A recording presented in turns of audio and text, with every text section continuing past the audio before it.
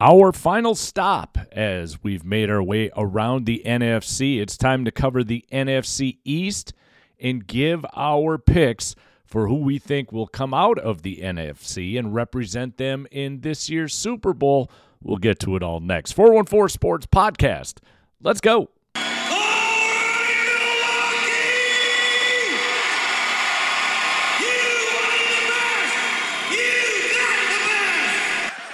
But instead, it's the 414 Sports Podcast, and it starts right now. 5, 4,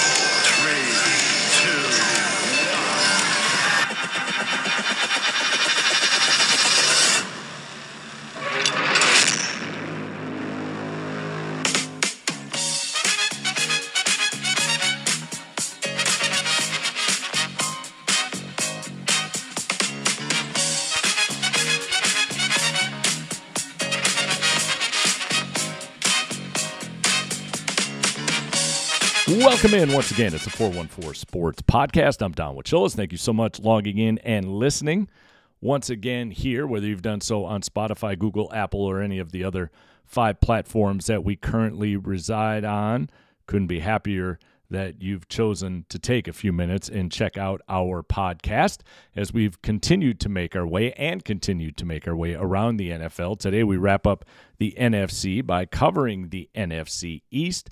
At the end of today's podcast, we'll make our pick as to who we think will represent the NFC in this year's Super Bowl, Super Bowl 57. And then after this episode, we'll jump to the AFC and do the same thing, making our way around the different divisions. But first up, as we conclude the NFC, we talk about the NFC East. And the NFC East has the potential to be one of those divisions that gets talked about a lot, because as the NFL loves parity, outside of the Giants, there is parity in this division. Now, whether or not you want to argue how good that parity is, that might be up for your undertaking, but parity in and of itself exists in the NFC East. So with the other divisions, what we've done is we've started with the team that we thought would win the division and then made our way down. We're going to do something different with the NFC East. We're going to start with the team that we think will be in last place, be the basement dweller this season within that division, and then talk about where we think those other 3 teams will fall into play. So the team that we're quite certain will find themselves in the cellar this season, that will be the New York Giants. The New York Giants have more question marks than I think anybody has answers for. So it starts now with the head coach, Brian Daboll. Brian Daboll coming from Buffalo, coming again from a very successful program, much like in the NFC where everybody's grabbing assistant coaches from the Rams. On the AFC side of things, many coaches are finding themselves head coaching positions coming from teams like the Buffalo Bills. So with that said, Brian Daboll going into this season, I think the question marks are abound. I don't know what necessarily the status line has to be within that organization for Brian Daboll to create this aura, this atmosphere that they're headed in the right direction. Is it going to be one loss total, which we've not talked about with any of the other teams, other than the fact I'll say if the over-under for the Giants is at 5.5, I'm going to take the under. There's just way too many question marks. So I saw one report that asked if it isn't the one loss total, is it within the organization that he's able to create a feeling, kind of like what Dan Campbell has done at Detroit. Dan Campbell has given Detroit hope, even though their one-loss record was dismal last year, but he's given them hope, and he's given them hope heading into this season. Now, I don't think anybody thinks under Jared Goff the Detroit Lions are playoff or Super Bowl contenders, but that's a team, as we noted when we talked about the NFC North, that team get to 500. City of Detroit's going to lose their mind. So with the Giants, does Brian Daboll have to create that kind of energy where this team is in it? And maybe their one-loss record. Maybe at the end of the year, they only win 2 games, but they're in those games, and he's creating this atmosphere of like, we're only a player or 2 or 3 away. That will help him sustain his job. It's not going to help with Daniel Jones at quarterback. Daniel Jones, much like his counterpart previously in New York and Sam Darnold with the Jets, drafted to help take that team to the next level. I think Daniel Jones is a very competent quarterback, but in the wrong situation. And maybe it's the right situation now under Brian Daboll, but the previous administration didn't do much to help Daniel Jones progress his career. Now, there are some guys that come out of college and they're just NFL ready, bar none. You tweak here and there and boom, they're off and running. And some guys need more time. Daniel Jones, I don't think, was ever given that time. And I think it was in a situation where he wasn't going to learn and mature the way he needed to become as successful as everybody had hoped. So Daniel Jones will get thrown to the fire this year, again with a whole lot of question marks, and we'll see how he responds. I have a feeling after this year, Daniel Jones will find himself bouncing around a little bit, much like Sam Darnold will be, because I have a hard time believing Sam Darnold will be the starting quarterback once Carolina gets into game 1 of this season. It'll be all about Baker Mayfield, and Sam Darnold will then be prepping himself for wherever he goes next. I think the same thing can be said for Daniel Jones. And then who's going to defend the pass in New York? That's one of the bigger questions. We're in a pass-orientated league. You had a Pro Bowl corner in James Bradbury that you outright released, and you left yourselves with guys who are competent, but not necessarily marquee in today's pass-orientated world, which is the NFL. So you've got all of these question marks, and you've got question marks in 2 very primary spots in your organization, the quarterback and your secondary. And then we could spend 20 to 25 minutes talking about other positions. But just know that the New York Giants have more questions than answers, and that's one of the reasons why I think they'll find themselves at the bottom once we wrap up this 2023 season. 22 season. What season? 2022. Headed to 23 because the Super Bowl will be in 23. Ay, ay, ay. All right, with that, we move our way into the other teams in the NFC East. Now, normally, as I said, we've been covering them in order. Today, I'm going to go in alphabetical order because I have no idea how the Commanders, the Cowboys, are going to fare out, as well as the Eagles. You've got 3 teams here that have done various things in the offseason, that have young players that seemingly are ready to take the next step. And yes, there are some question marks, but this division has 3 teams that could vie for the number 1 spot. Now, with that said, you could end up at the end of the season seeing whoever wins this division once again having a sub-500 record, because you could see these teams beating one another and splitting all the way down the line, with, again, the exception of the Giants. And maybe it's that one Giants win against a division opponent that really upsets the apple cart. Could you see everybody splitting, everybody dominating the Giants, and then hypothetically the Giants, let's say, beat the Commanders late in the season, and it's that loss that costs Washington a chance to win the division? That's the kind of division the NFC East is. So we'll start at the top and make our way down. And again, I'm not quite sure in this division, like I was feeling very certain in the other 3 who's going to win it. In this division, I think it's going to be one of these 3 teams, so we'll go in alphabetical order. We'll start with the Commanders. The Commanders go out and get Carson Wentz. Now, Carson Wentz, who struggled a little bit, especially when they needed him to play his best for the Colts to get into the playoffs last year and didn't do so, who became expendable. now will lead the Commanders. And the Commanders have had the likes of Ryan Fitzpatrick. You had Alex Smith. And bless Alex Smith's heart for everything that he did to battle back after that gruesome injury. But you've had some quarterbacks who've had capabilities, but just haven't had enough to get you where you need it to be. Will Carson Wentz provide that? Carson Wentz has shown he can win and win in the playoffs, but he's also shown that he can disappear at times. So we'll wait and see what Carson Wentz will do, but again, on paper, it looks as if it's a step in the right direction. It's an upgrade to what they had last year.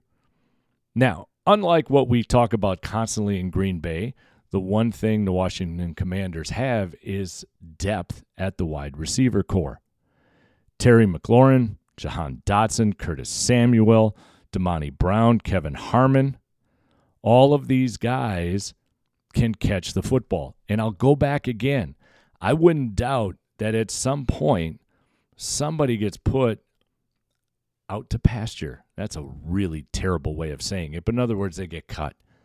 And these are the type of receivers that you could find in Green Bay before the start of week 1 as camp again progresses and moves forward. So you've got all these receivers. Carson Wentz should not have a complaint about who he's throwing the ball to. The complaint could be who's not getting the ball. With all of that talent, somebody's not going to get their share of catches. And that's where the discord could come in. So that's one essence to keep an eye on. The other, again, is the secondary. Washington, who paid big dollars for Kendall Fuller and William Jackson III to play cornerback, will they deliver? Will they deliver to what their contract was written for? So, again, you've got depth, and you've made acquisitions to create depth at some very crucial spots. So the Washington Commanders could very well be in contention. The next one, and again, we're going in alphabetical order, the next one is the Cowboys. And the Cowboys seemingly starts like almost every team in the NFL with Dak Prescott. Dak Prescott's a really good quarterback. And Dak Prescott has had an injury that knocked him out for the better part of that season, a gruesome injury that he's battled all the way back from.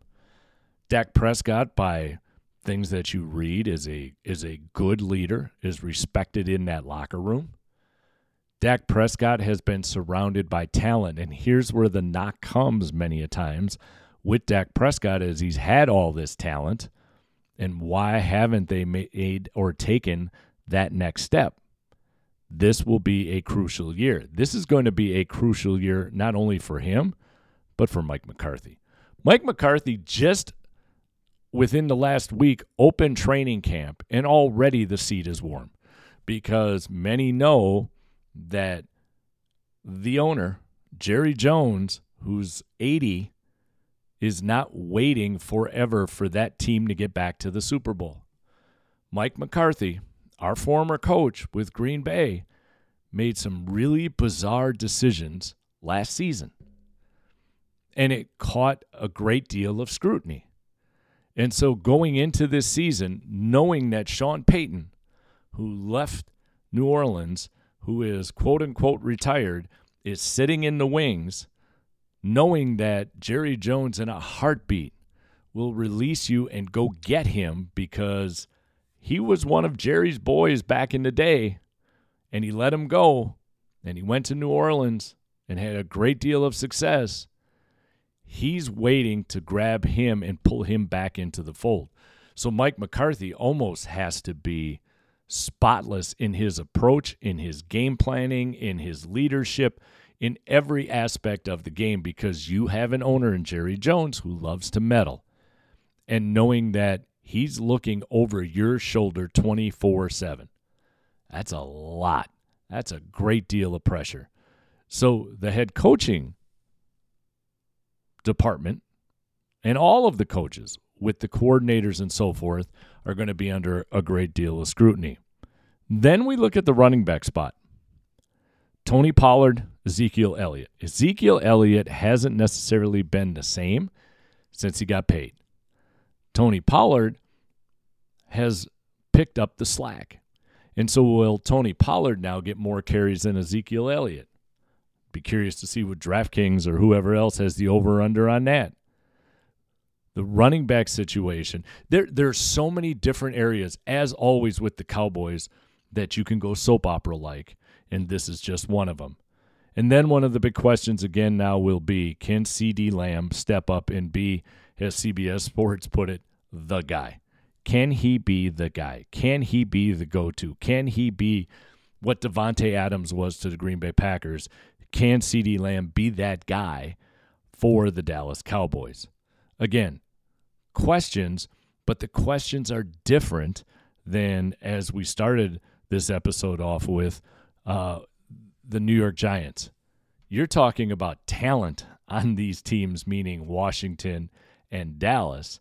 The talent level just isn't quite there yet for the Giants. And then finally, to round things out, the Philadelphia Eagles. Jalen Hurts. Is Jalen Hurts ready to take the next step? Can Jalen Hurts improve his passing to help the Eagles take that next step? I think there's going to be a lot put on Jalen Hurts. And Jalen Hurts, to me, looks like a guy who can take it. Philadelphia is a tough place to play, not because of the ownership or because of the coaching staff or anything else. It's a tough place to play because they have an extremely passionate, almost over-the-top fan base that doesn't allow for mistakes. Jalen Hurts has experienced that. He's going to have to take the next step, and hopefully he will. If he can take that next step, I think the Eagles have an opportunity to win the division. In a division, again, I think you could find the team who wins it to be below 500. So that's the NFC East. We're going to take a quick break, and when we come back, we'll let you know from the 414 Sports Podcast who we think will represent the NFC this year in Super Bowl 57. We'll do it in just a sec.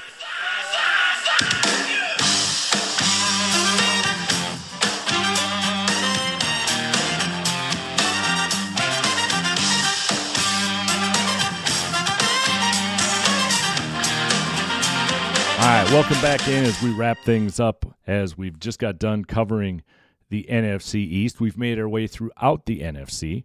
And now it's time to pick who we think will represent the NFC in Super Bowl 57.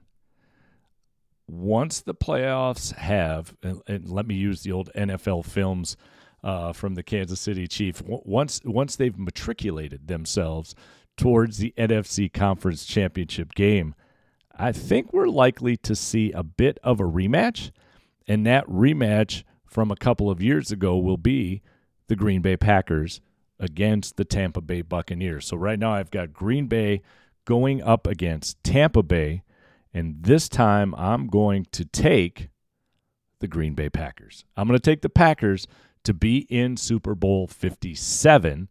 I think this is going to be a season in which Aaron Rodgers gets to the Super Bowl. Not sure yet, dependent upon how things roll out with the AFC, whether he can win it or not. But I think if he gets to the Super Bowl and wins the Super Bowl, that's when I think we could see Aaron Rodgers exit stage left. So out of the NFC, we'll take the Green Bay Packers. I know that's shocking being here in the 414, but we'll take the Green Bay Packers to represent the NFC. Thanks so much again for joining us on this podcast, and hope that you've enjoyed our walk through the NFC. The AFC is next, so stick around for that. I'm Don Wachillas. Take care of each other. We'll talk to you soon.